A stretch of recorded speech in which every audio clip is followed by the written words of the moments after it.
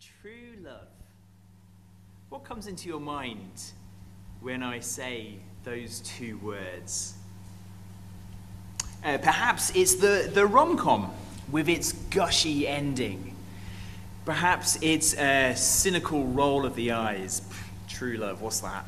Perhaps it's the agony aunt column with the trail of destruction when someone leaves to pursue true love. Or perhaps when I say true love, you're thinking of 1 Corinthians 13, this great wedding reading. Well, you probably don't think of church, though. I'll wager good money on that. But that is what this passage on true love is written about. So we've spent the past couple of weeks in 1 Corinthians thinking about church, thinking about God's new community, thinking about ourselves as Christ Church Central. Different kinds of people with different personalities and different gifts, but united together as the body of Christ. The question behind everything, though, the question that we've been thinking behind these passages and in this passage this evening is this: how does a church that is so diverse remain united? Well, the Corinthians, the people to who Paul was writing in this letter, the Corinthians thought that it was by doing things. And I wonder if we perhaps think something similar. You know, we can be united if we have better programs, if we have better strategies, if we have better organization or better Bible teaching. The Corinthians, they seemed to think that everyone needed to be the same, all doing the right kind of things. For them, it was speaking in tongues. But here, in this passage, God brings through the writing of Paul, do you see it down there at the end of chapter 12? The very last line of chapter 12? God here brings a still more excellent way, and it's the way of love. Ultimately, as we're going to see time and again in this passage, ultimately God says it's not what you do, it's how you do it that matters. It's something we're going to see again and again. This evening we're going to see three wonderful things here about love. First, we're going to see that it's supreme. Second, we're going to see that it's permanent. And thirdly, that we're going to see what love looks like. And the implication of all of this, the implication of where everything is going this evening, is there in chapter 14, verse 1. Do you have a look over the page 960. Chapter 14, verse 1, the first two words of that chapter. Pursue love. That's where this whole section is going. That's where we're going this evening. That's the challenge for us as a church, is to pursue love. But we need the Lord's help as we get into this passage. So let's pray, shall we? Heavenly Father, we pray that in the same way that when you spoke in the very beginning, all of creation came into existence. We pray that this evening you would speak through this passage, that you would speak through my words, and that you'd speak to us, and that you would create new life in our hearts, that you'd create more love for you in our hearts, and more love for each other. Amen. So the first thing that Paul says is there in chapter 13, verse 1 to 3, bottom of page 959, and it's this. Paul says, love is supreme. The way that you do things matters more than what you do. Now look, it's not that serving and helping aren't important. We've seen again and again, haven't we, over the past 2 weeks, that we're to use our gifts to serve others. The Holy Spirit has given us those gifts, chapter 12, verse 7, for the common good, for the building up of the church. That's what chapter 14 will go on to say. So the gifts that we've been given are good, but the point is, without love, they're pointless, they're empty, they're useless. And that's not the way we tend to think, though, as Brits, is it? In British culture, if you're British, you'll feel this probably in your heart. In British culture, we think that when you're helping, as long as you're helping, it doesn't really matter what's going on inside you, so long as you help. We tend to think as Brits that actions are more important than emotions. But that's not what Paul is saying here, is it? Have a look down at verses 1 and 2 of chapter 13. Verse 1 says this: If I have the most impressive of miraculous gifts, speaking in tongues or prophesying, if I can do the most impressive things like that, but don't have love, do you see it down there? I'm a noisy gong or a clanging cymbal. I'm nothing. Look again at verse 2. If I understand all mysteries and all knowledge, if I have the greatest theological mind, if I'm never flummoxed when my friends ask me difficult questions, if I lead the best Bible studies, if I preach the perfect sermon, if I don't have love, then I'm nothing. Here's something astonishing. Have a look down at the final bit of verse 2. Have a look down there. If I have all faith so as to remove mountains. Well, Jesus said that faith as small as a mustard seed would move mountains. But here Paul says, if I have not just a mustard seed, but if I have all faith, I can not just move, but remove mountains.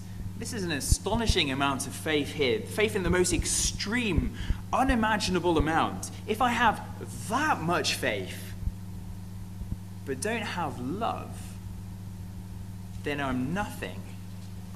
Look down at verse 3, bottom of the page there. If I give away all I have, if I give vast amounts of money to church and charity, if I take in a lodger rent-free, if I regularly show hospitality, if I do all that, but don't have love, do you see down there? Then I gain nothing. Look down again at the second half of verse 3. If I deliver my body up to be burnt, now, probably not a risk for many of us, but we do act in self-sacrificial ways, don't we? If I sign up for all the rotas, if I say yes whenever I'm asked to help, if I serve in all the ministries, if I do all that but don't have love, then I gain nothing. Love isn't just the cherry on top of the cake. Good if it's there, but not a problem if it's not. Love is the main thing. In God's eyes, the way you do things matters more than what you do, even if it's the most amazing thing that you're doing. This passage is saying to us that without love, we're wasting our time at best. We're being destructive at worst. What goes on in our hearts is of utmost importance. God says love is supreme, so pursue love. Now, the question that this section asks us is this. I think it asks us that if we're serving, if we're giving, or if we're leading, and we find that for an extended amount of time that we're doing it without love, perhaps we're feeling resentful, perhaps we're feeling bitter.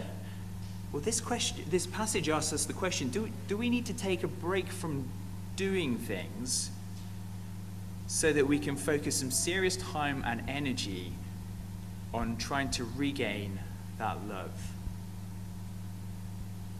Because the way we do things matters more than what we do.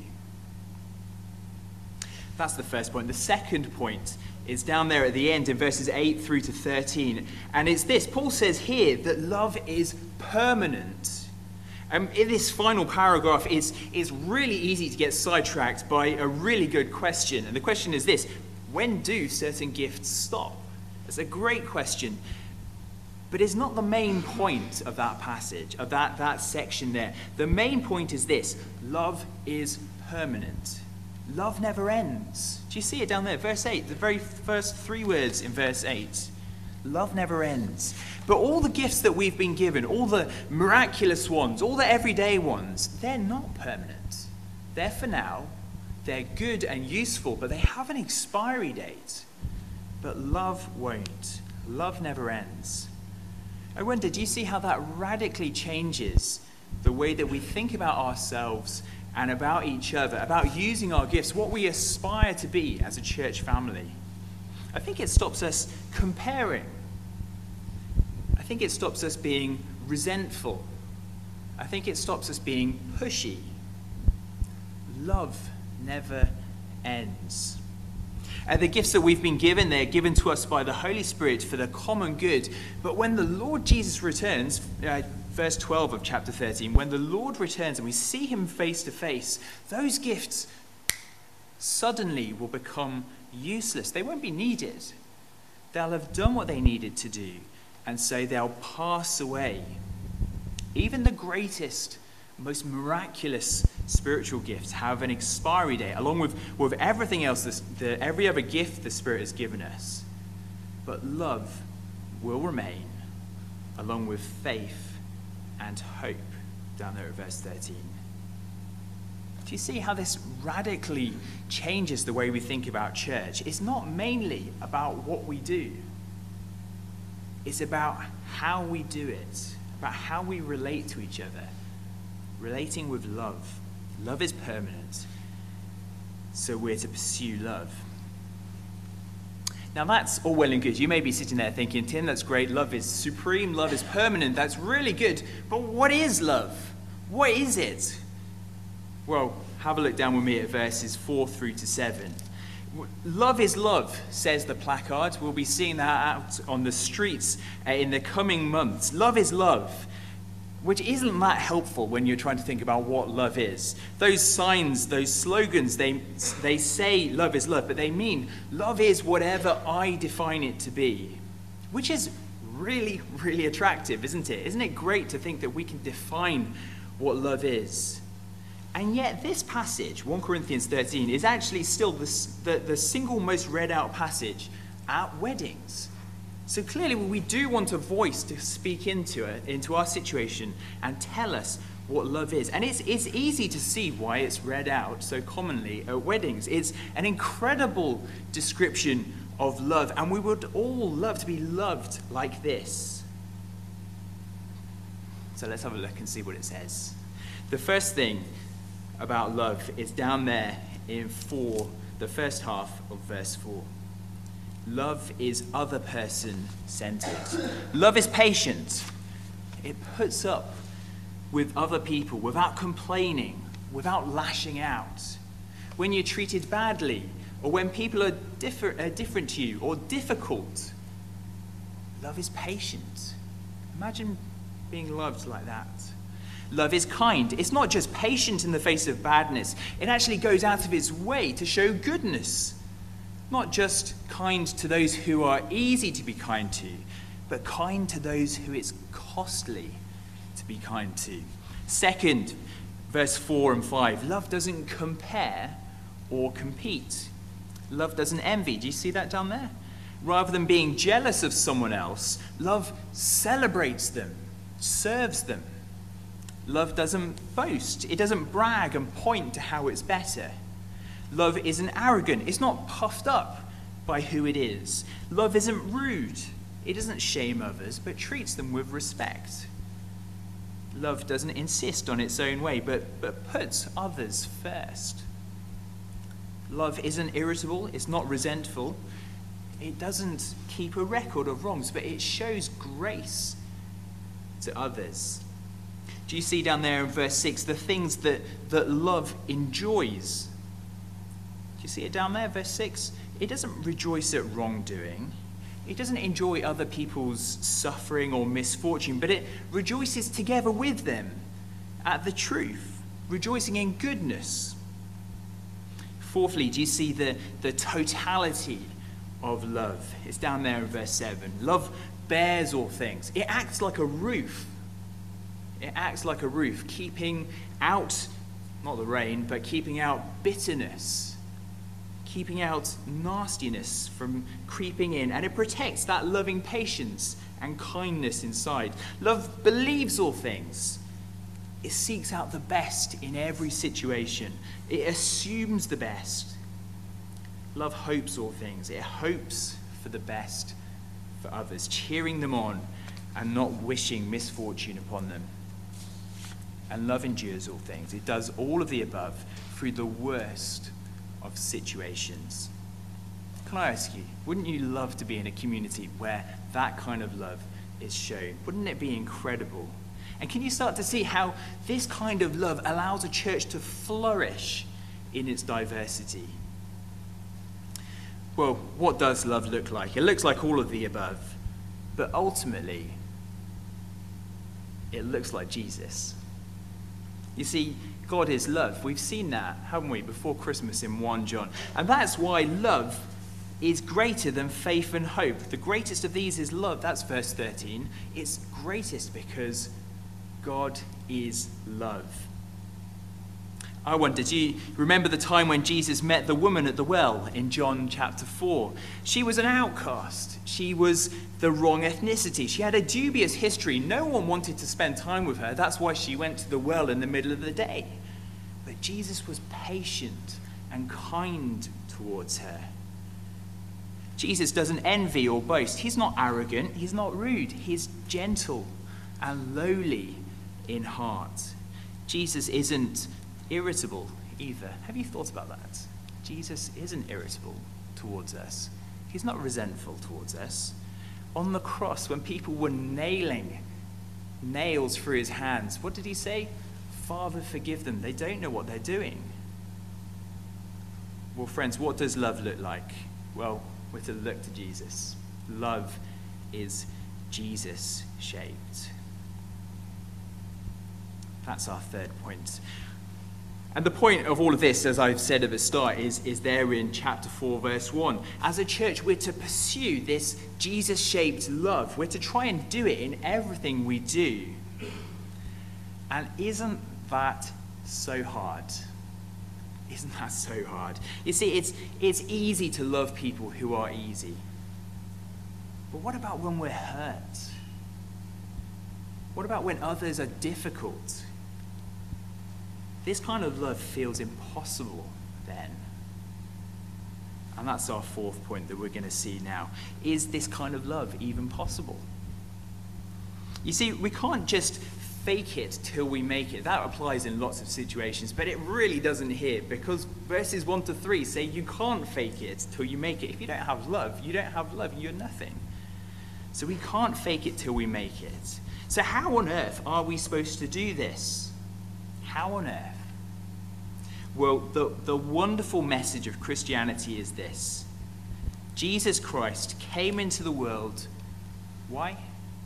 To save sinners. Jesus Christ came into the world to save people who can't do this kind of love. To save people like us, people like me, people like you. Jesus is patient, isn't he? Rather than getting angry with me when I fall short, he's patient. He shows grace. Jesus is kind. Rather than giving up on me when I fall short, he died on the cross for me.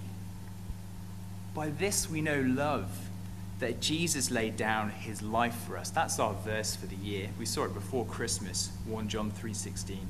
And that is how we're saved. We're not saved by us trying harder and being able to live this perfect chapter 13 life of love. We're saved because Jesus did. We're saved because he's done it.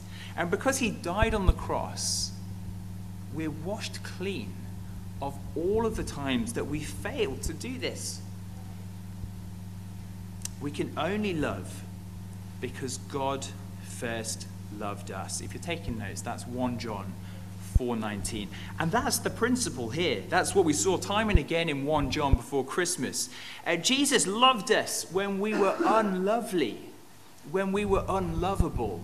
Jesus loved us. When our hearts were twisted inwards, Jesus loved us. Jesus' love is patient towards us, showing grace and kindness towards us. And as we see his goodness, as we see his grace and love towards us in our sinfulness, our icy hearts, what happens to our hearts? They slowly melt into love towards him. We start to see his love. We start to see his goodness. We start to see his patience and his kindness with us, the way that he doesn't get irritated with us when we mess up. Isn't that a really astonishing thought? When we mess up, Jesus doesn't get irritated with us. We start to see the way that he doesn't hold grudges. He doesn't get envious, but he moves towards us with hands open wide, hands with nail holes in them. And as we see all that, we find that our hearts start to rise in relief. Even though I've messed up, Jesus still loves me. Isn't that an astonishing thought? We find ourselves loving him. We find ourselves loving his love. And we find ourselves slowly starting to take those baby steps of love that we've read about this evening. We can choose to be patient and show love to other people when we're hurt by them, because Jesus does that to me all the time. We can choose to be kind and show love to that difficult person, because Jesus does that to me all the time. And when we fail to do those things, we remember that he is patient and kind. And I can show myself grace and start over. Do you see how this kind of love can start to snowball and get deeper and richer? Ultimately, it's not what we do that counts, but how we do it. May God make us a church that loves each other like this. We're going to take a few moments of quiet. What has the Lord been laying on your heart this evening? What's he been laying on your heart? And how do you need to respond to him? We're going to take a few moments of silence, and then the musicians will lead us in our next song.